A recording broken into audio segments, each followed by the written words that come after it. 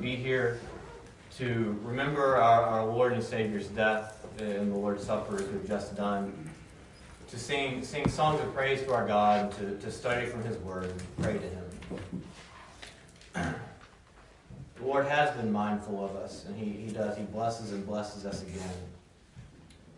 I think He's a faithful God.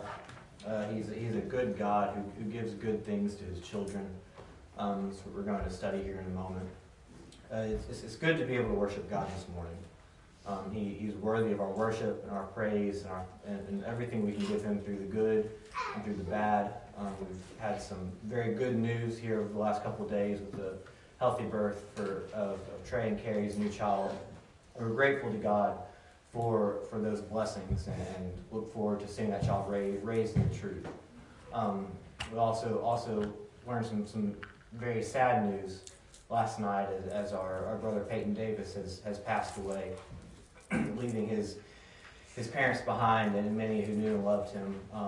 God is faithful through those times as well. He is to be praised for that and to be thankful for that. But it's good to be able to be here this morning and to worship Him with all of you. So this morning we're going to pick back up in the Sermon on the Mount. It's been a couple months since I've done a lesson in this series, and we have chapter 7 left.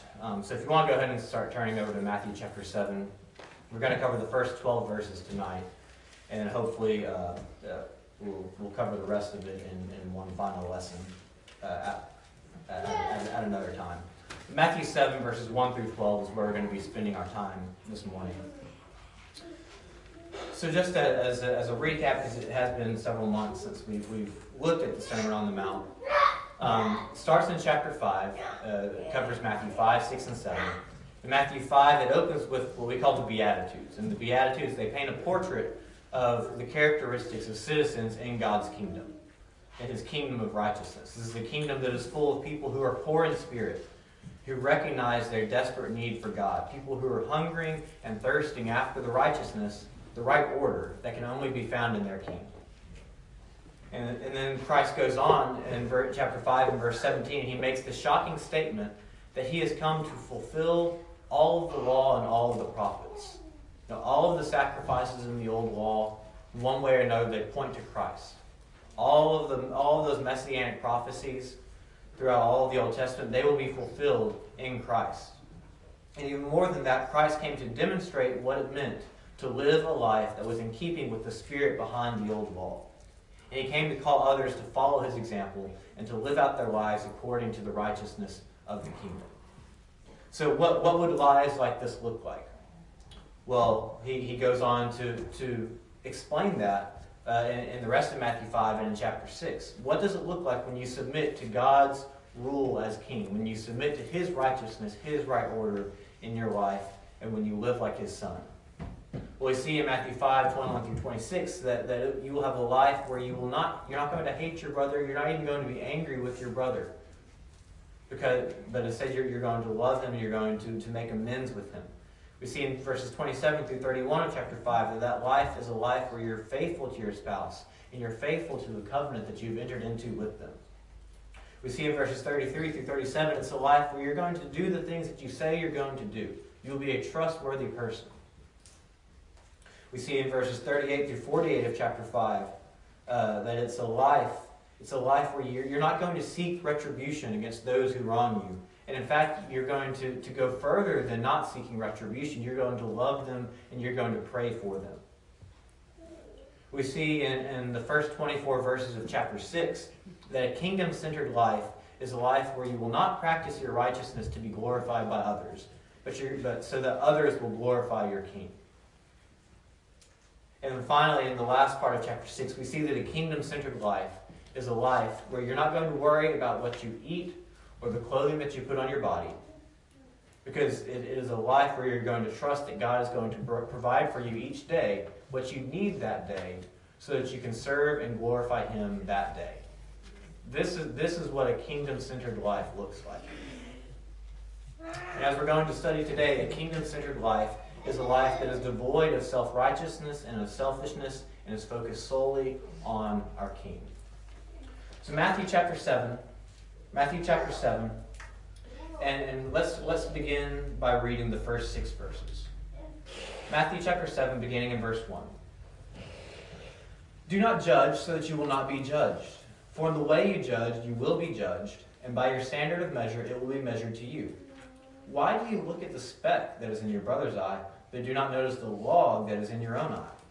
Or how can you say to your brother, let me take the speck out of your eye, and behold, the log is in your own eye? You hypocrite! First take the log out of your own eye, and then you will see clearly to take the speck out of your brother's eye.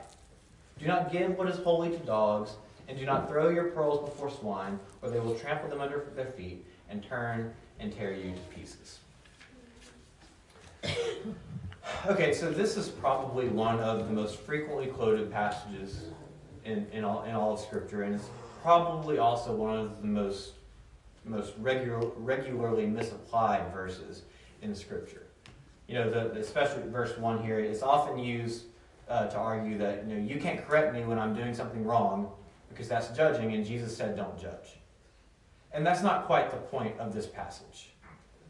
But I've also seen the opposite, where we kind of overcorrect to that particular misapplication of this verse. We overcorrect to that misapplication, and we just kind of dance around the passage and we explain it away until it's like Jesus really isn't saying anything at all. And then that leads us to where we can end up being self-righteous and judgmental, which is the very thing that he is preaching against here. So today, I hope that we're going to try to not misapply this passage either way when we discuss it this morning. We're going to try and understand the actual message that Christ is preaching here, because it's very important. So as is often the case, I think we probably need to begin this discussion by defining some terms. So in English, the idea of judging, the word judge, judging, that word can mean at least 2 different things in English. And it turns out, according to my research, that it can also mean at least 2 different things in the Greek as well, the word that's used here. And so when we think of judge and judging, it can be used with the idea of discerning between 2 things, just of discerning. So, you're looking to buy a car, and you got 2 different options, and you're trying to discern, you're trying to judge which one would be the better choice. So that's one way that this word judge is used in English and in Greek as well. But the other way that the word judging can be used is in the sense of, passing down a sentence or a ruling or a condemnation.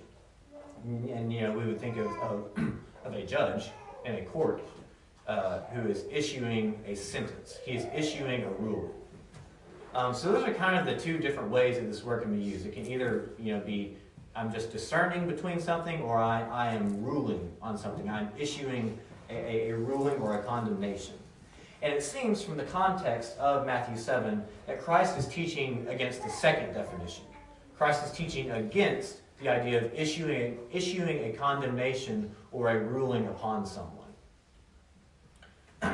Because from the context, Christ, he seems to be concerned with people who are strictly and unmercifully condemning others for minute things, for a speck that is in somebody's eye. These people are condemning these people because of the speck that's in their eye, while they're completely ignoring the huge problems, the log, that is in their own eye. Jesus is saying here, we translate it log, I think it's like, the idea here is that this person has like a little piece of sawdust in their eye, and you've got a telephone pole sticking out of your eye. It's humorous what Christ is describing here, but it's a very serious thing. So he seems to be concerned with these people who are acting hypocritically and who are issuing judgment on other people so strictly and so unmercifully, while completely ignoring what's going on in their lives. These are people who are unwilling to discern their own faults, and they immediately jump to condemning other people. And Christ says that if this strict, unmerciful standard of judgment is the one that you're going to use for other people, then that's the same standard of judgment that God is going to use for you. Because, we're all going to be judged by God, correct? Those who have submitted to him, those who have not submitted to him, in the end, we're all going to be judged by God. So this passage is not a loophole. Or like, if I don't judge anyone at all, ever, then I'm going to be able to escape God's judgment. That's not what this passage is talking about. So we're all going to be judged. But by what standard do we want to be judged? But in what manner do we want to be judged? With what attitude do we want our judge to issue our ruling, our sentence?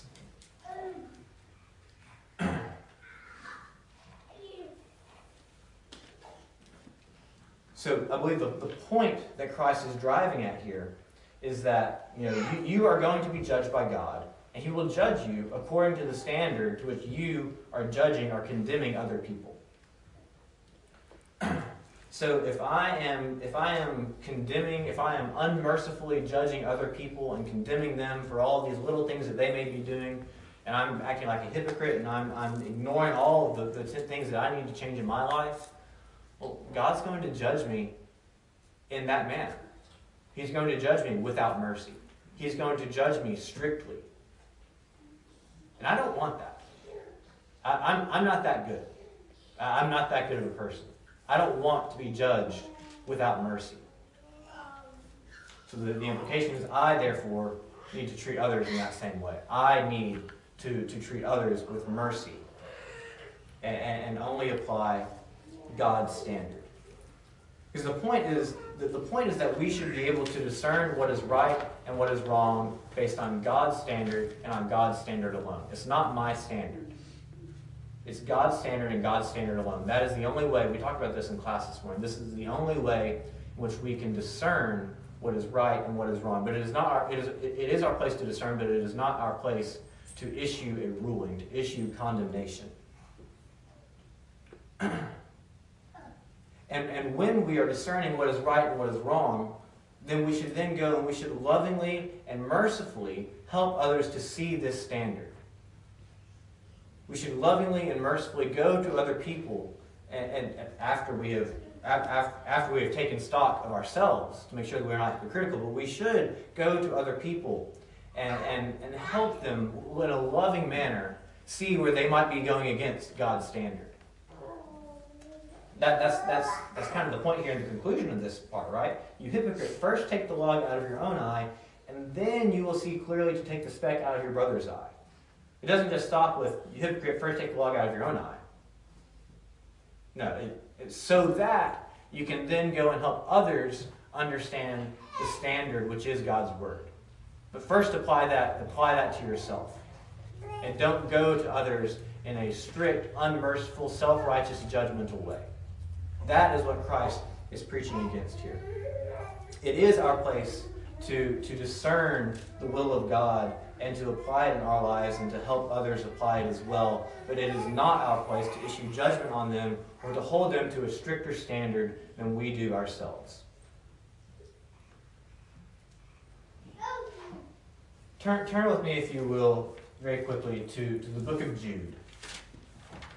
Jude, it's the second to last book in our New Testament, right before the book of Revelation. Turn with me to Jude. It's one chapter, and I want to look at verse 9, because I feel like this verse is a very good illustration of the principle that is being taught in the first several verses of Matthew 7. So Jude, verse 9. This is a crazy story. I wish we had more details about what was actually going on here. But the principle is easy to understand. Jude, verse 9.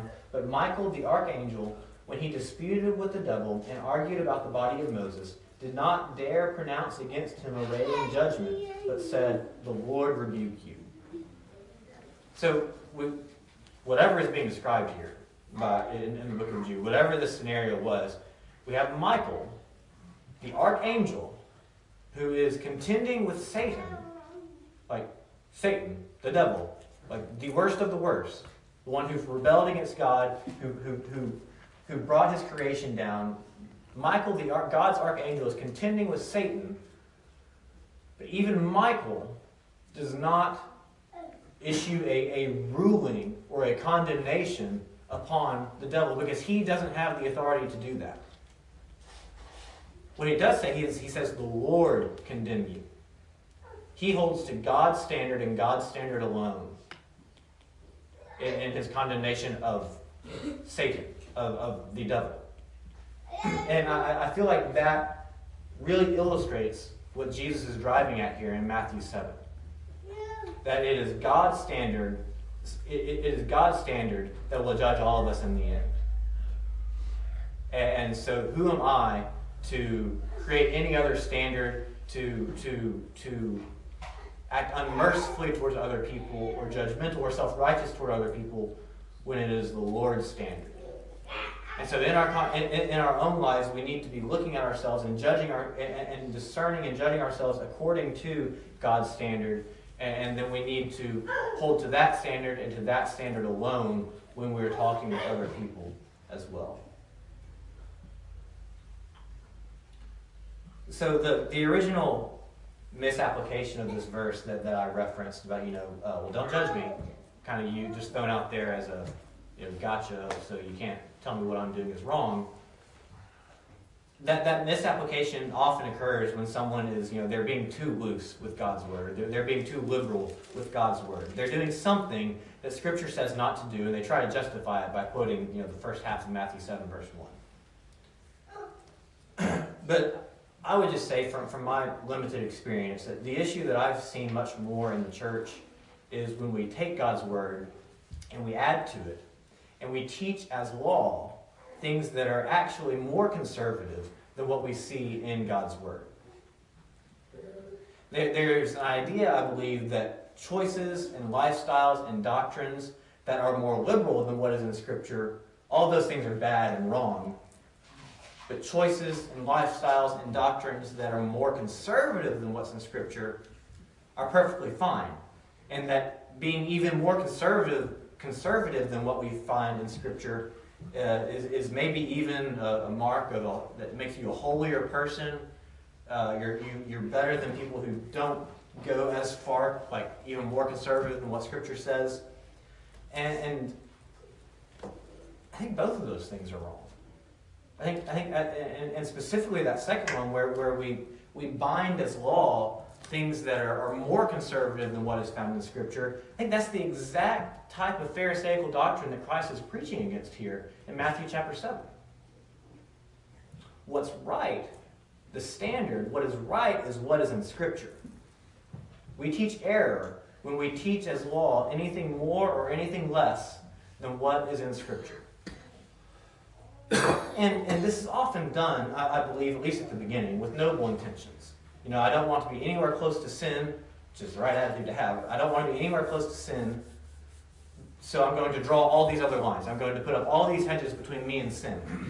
But the issue comes, and the issue where we come into conflict with Christ's teaching here in Matthew 7, is when we bind those personal choices on other people.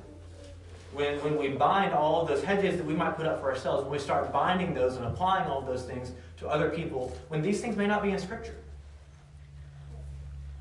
That is when we come in conflict with this teaching here in Matthew chapter 7. Or maybe when we look down on other people because they haven't put up all of the same hedges that we may have put up in our personal lives.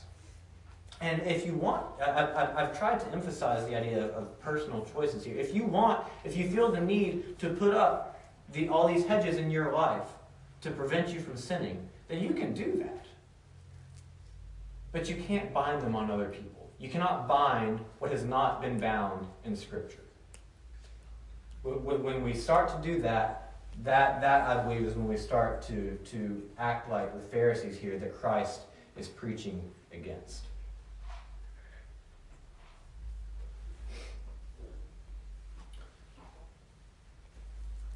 So let's well, I was about to skip the pearls before swine part as well. But very briefly, verse 6, do not give what is holy to dogs, and do not throw your pearls before swine. They will trample them under their feet and turn and tear you to pieces. At first I was trying to, when I was preparing this lesson, I was like, why is this verse here? Like, it didn't seem to fit initially with what was before it and maybe what comes after it. But I think after I tried to do some reading of people who are much smarter than me, and what kind of makes sense is that, so he spends the first 5 verses talking about what we just talked about. Not being self-righteous, not holding people to a stricter standard than the standard of God and His Word, but going to them mercifully after I've looked at myself and trying to help them. Some people are not going to be helped. Some people, even after you have checked yourself and you have removed all the logs out of your eye, and you're trying to help them see the speck that is in their own eye, even then, after all of that, sometimes people will refuse to see the speck. They'll refuse to take it out of their own eye. And when that is the case, then we must discern when is the right time to shake the dust off of our feet and move on and apply our efforts elsewhere, somewhere that might be more fruitful. And I'm not going to stand up here and tell you that there's a hard and fast rule that, after you talk with somebody 3 times, then you got to move on. No, I think this is something where we do need to discern what is best. Maybe this person, you're talking with them for 3 years. I'm not going to put a number on it, but we just must discern when we can do nothing else, when they when they have seen clearly the words of God and understand the standard, but still refuse to change. Then at that point, we must shake the dust from our feet and not cast our pearls before swine. So Matthew chapter 7, now beginning in verse 7, we'll read through verse 12. And this will be the last section we cover this morning. Matthew chapter 7, verse 7. Ask and it will be given to you. Seek and you will find. Knock and it will be opened to you. For everyone who asks receives, and he who seeks finds, and to him who knocks it will be opened. Or what man is there among you who, when his son asks for a loaf, will give him a stone? Or if he asks for a fish, you will not give him a snake, will he? If you then, being evil, know how to give good gifts to your children, how much more will your Father who is in heaven give what is good to those who ask him? In everything, therefore, treat people the same way you want them to treat you, for this is the law and the prophets. So we're reaching the end of the Sermon on the Mount. Christ, he has just preached a very hard sermon. It was a hard sermon when he preached it there in the first century. It's a hard sermon for us to read. It's a hard sermon for me to preach, because it hits us. It hits us all, maybe in different places, but I find it hard to believe that anyone in this room could read the Sermon on the Mount and not be pricked in their heart in some way at some point of teaching that Christ has here. So this is a hard sermon. Christ has just got to the end of it. He's been calling people. He has been calling people out for their spiritual complacency. He's been calling out the spiritual complacency and hypocrisy of the Pharisees. And he's been calling people to pursue the true righteousness of the kingdom. And this is a high calling. In chapter 5, verse 48, it says, "Therefore you are to be perfect as your heavenly Father is perfect." Okay, that's a really high calling. This is a hard sermon to listen to. But Christ doesn't want us to be discouraged by that.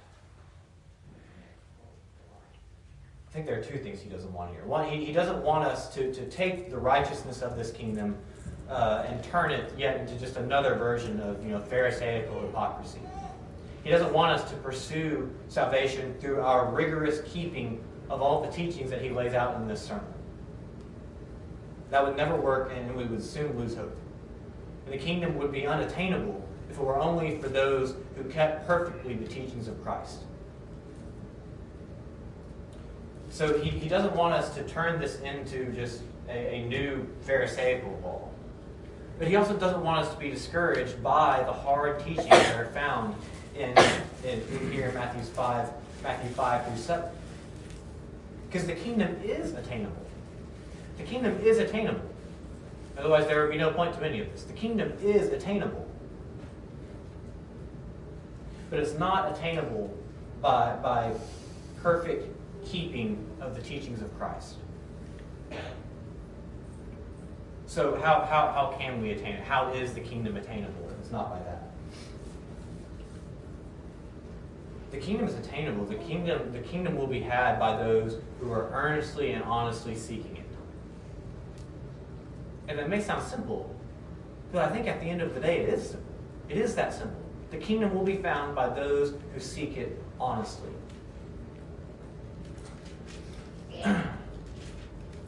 Read again with me in verses 7 through 8. Ask, and it will be given to you.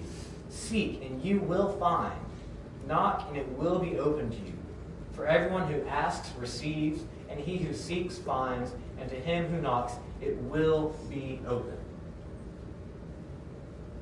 There are no ifs, ands, or buts in these verses. There are some ands, but they're good ands. So there is nothing in this verse to cast doubt on the attainability of the kingdom. He says, all you have to do is ask.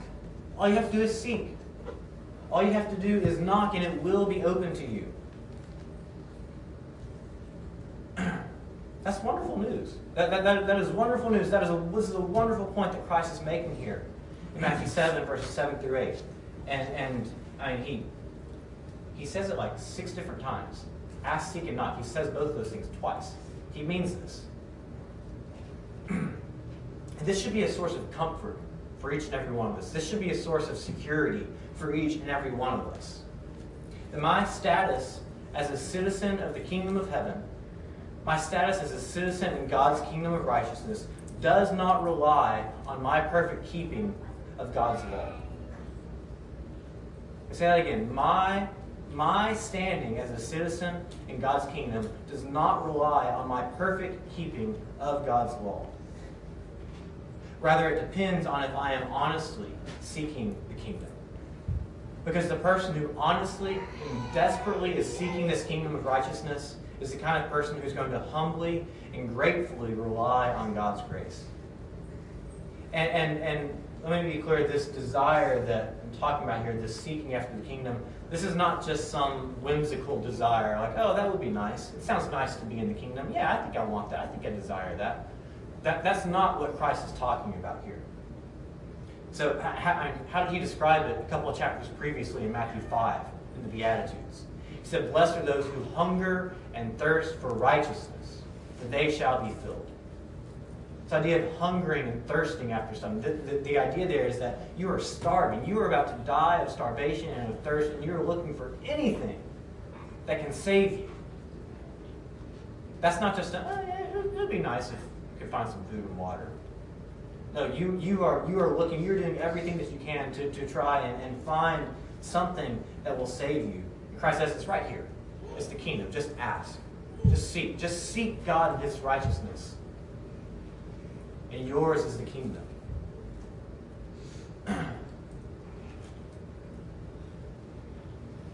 The person who is desperately seeking God and His kingdom in this way, they are going to be someone who is willing to give up any and every sin in their life as they are illuminated, as those sins are illuminated by the light of God's righteousness.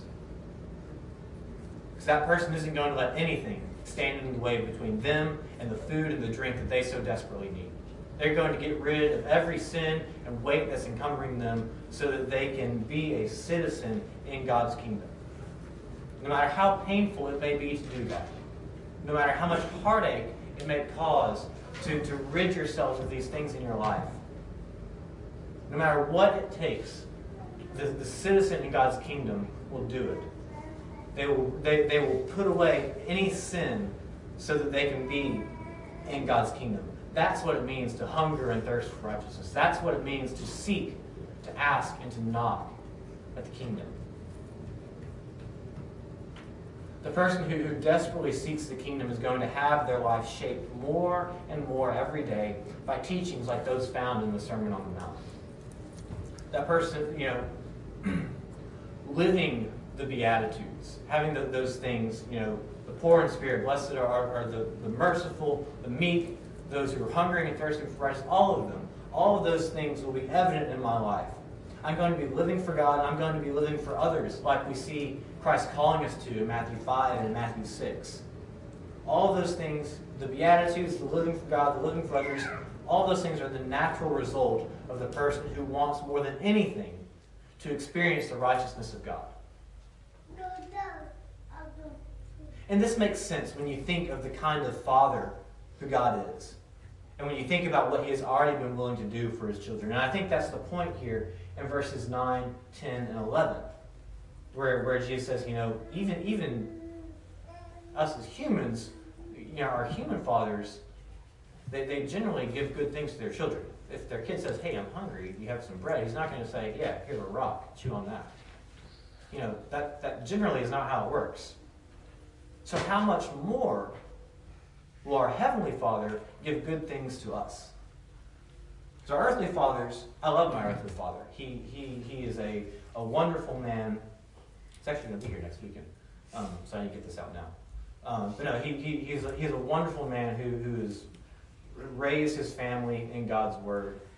But he's not infallible. He makes mistakes. He'd be the first to tell you that. So how much more will our God, our Heavenly Father, our perfect Heavenly Father, how much more will he give good things to us who ask him?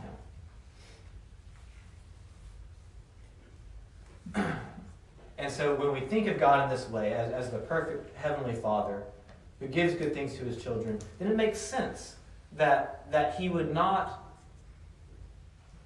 make our eternal salvation, our eternal relationship with him, he would not make that dependent on our perfect keeping of every single thing that he ever says in Scripture.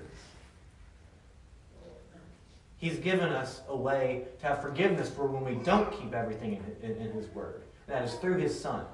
He was willing to send his Son, our brother, to die for us on the cross so that we could have our relationship with him restored.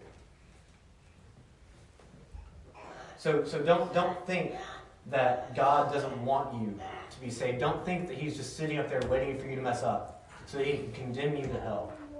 Don't think that for a second. That is not the God in the Bible. He's a God who wants to give good things to his children if they will but ask, seek, and knock. So are you asking him? Are you asking him for his righteousness? Are you seeking after his righteousness? Are you constantly knocking at the door of his kingdom? I can't answer that for anybody in this room except for myself.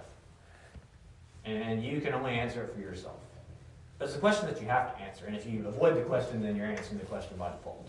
Are you seeking every day, with everything that you have, the kingdom of righteousness? Are you willing to put aside anything that may be in your life so that your life can more closely resemble the life of Christ, that he lived here on this earth as he went about fulfilling the law and the prophets? And this leads us to the golden rule, as it's so often called now in verse 12. And everything, therefore, treat people the same way you want them to treat you, for this is the law and the prophets.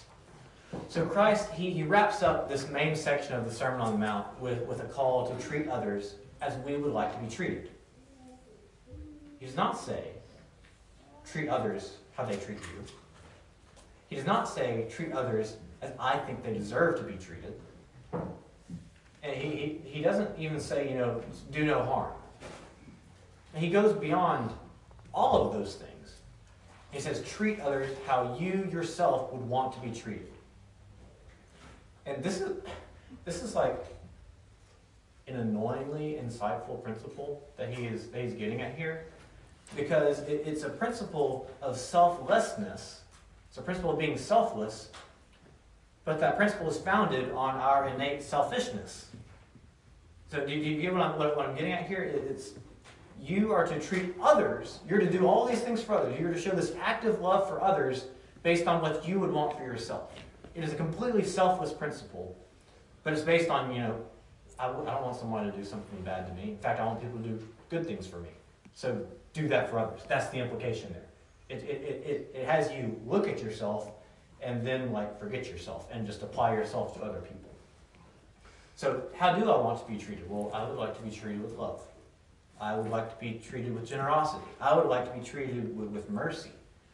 I would like to be treated kindly. That's how I like to be treated. I won't speak for everyone here, but I'll speak for everyone here. I think we all would like to be treated that way. Okay, so if we got that part, well then I now need to go and do all those things for us. I need to go and actively look for ways to treat others in this way. I need to actively look for ways to be kind to others. I need to actively look for ways to be generous to others. I need to actively look for ways to be loving, to be merciful to other people. Tie it back to the first part of the chapter, being merciful. I need to go out of my way to do these things for people. This is a principle of active love. I'm actively seeking to do good for others. It's not just sitting back and not doing harm, but I'm actively seeking the good of others, even above my own good. So why is that? Why in the world will we live this way? Well, I think the answer is in the previous 5 verses that we just talked about. Because it's what our Heavenly Father does for us. He gives good gifts to His children. He is merciful toward us. He is loving and generous toward us. So who are we to not go and be all of those things for the people in our lives? Who are we to treat, as sinners? Who are we to treat other sinners worse than our perfect Heavenly Father has treated us? That would be the height of hypocrisy. This is a hard sermon, Matthew 5 through 7. And we'll wrap it up, Lord willing, maybe in November. But it is a hard sermon to study. Because like we said at the beginning, it hits us all somewhere, and probably multiple places. So as we finish the sermon portion of our service this morning, I hope that you will consider these things, that you will take these things with you as we leave here, and think about them. Think about them. Ask yourself, am I seeking the kingdom with everything that I have? Am I willing to give up anything in this world that might keep me from inheriting the kingdom of God? You have to ask yourself that question. Let's make sure that as we go out, we don't treat those around us with hypocritical self-righteousness, that we don't bind things on other people that God has not bound in His Word. But instead, let us treat others with love and with mercy, seeking to bring others into the kingdom, as we are always discerning against ourselves against the standard that is in God's Word. If there's anything that we need to do for you this morning, if you need the prayers of the church here for anything, for any sin that might be in your life, for something that you're just struggling with and you need our support, we are more than happy to give it. If you need to be baptized into the blood of Christ, if you need to have your sins forgiven for the first time so that you can become a citizen in God's kingdom of righteousness, then we can have water prepared right here, and we will baptize you into the blood of Christ, and you can be a citizen in His kingdom with the rest of us. We implore you to make any changes today that you need to make. If you feel like you can come forward now as we stand and as we sing.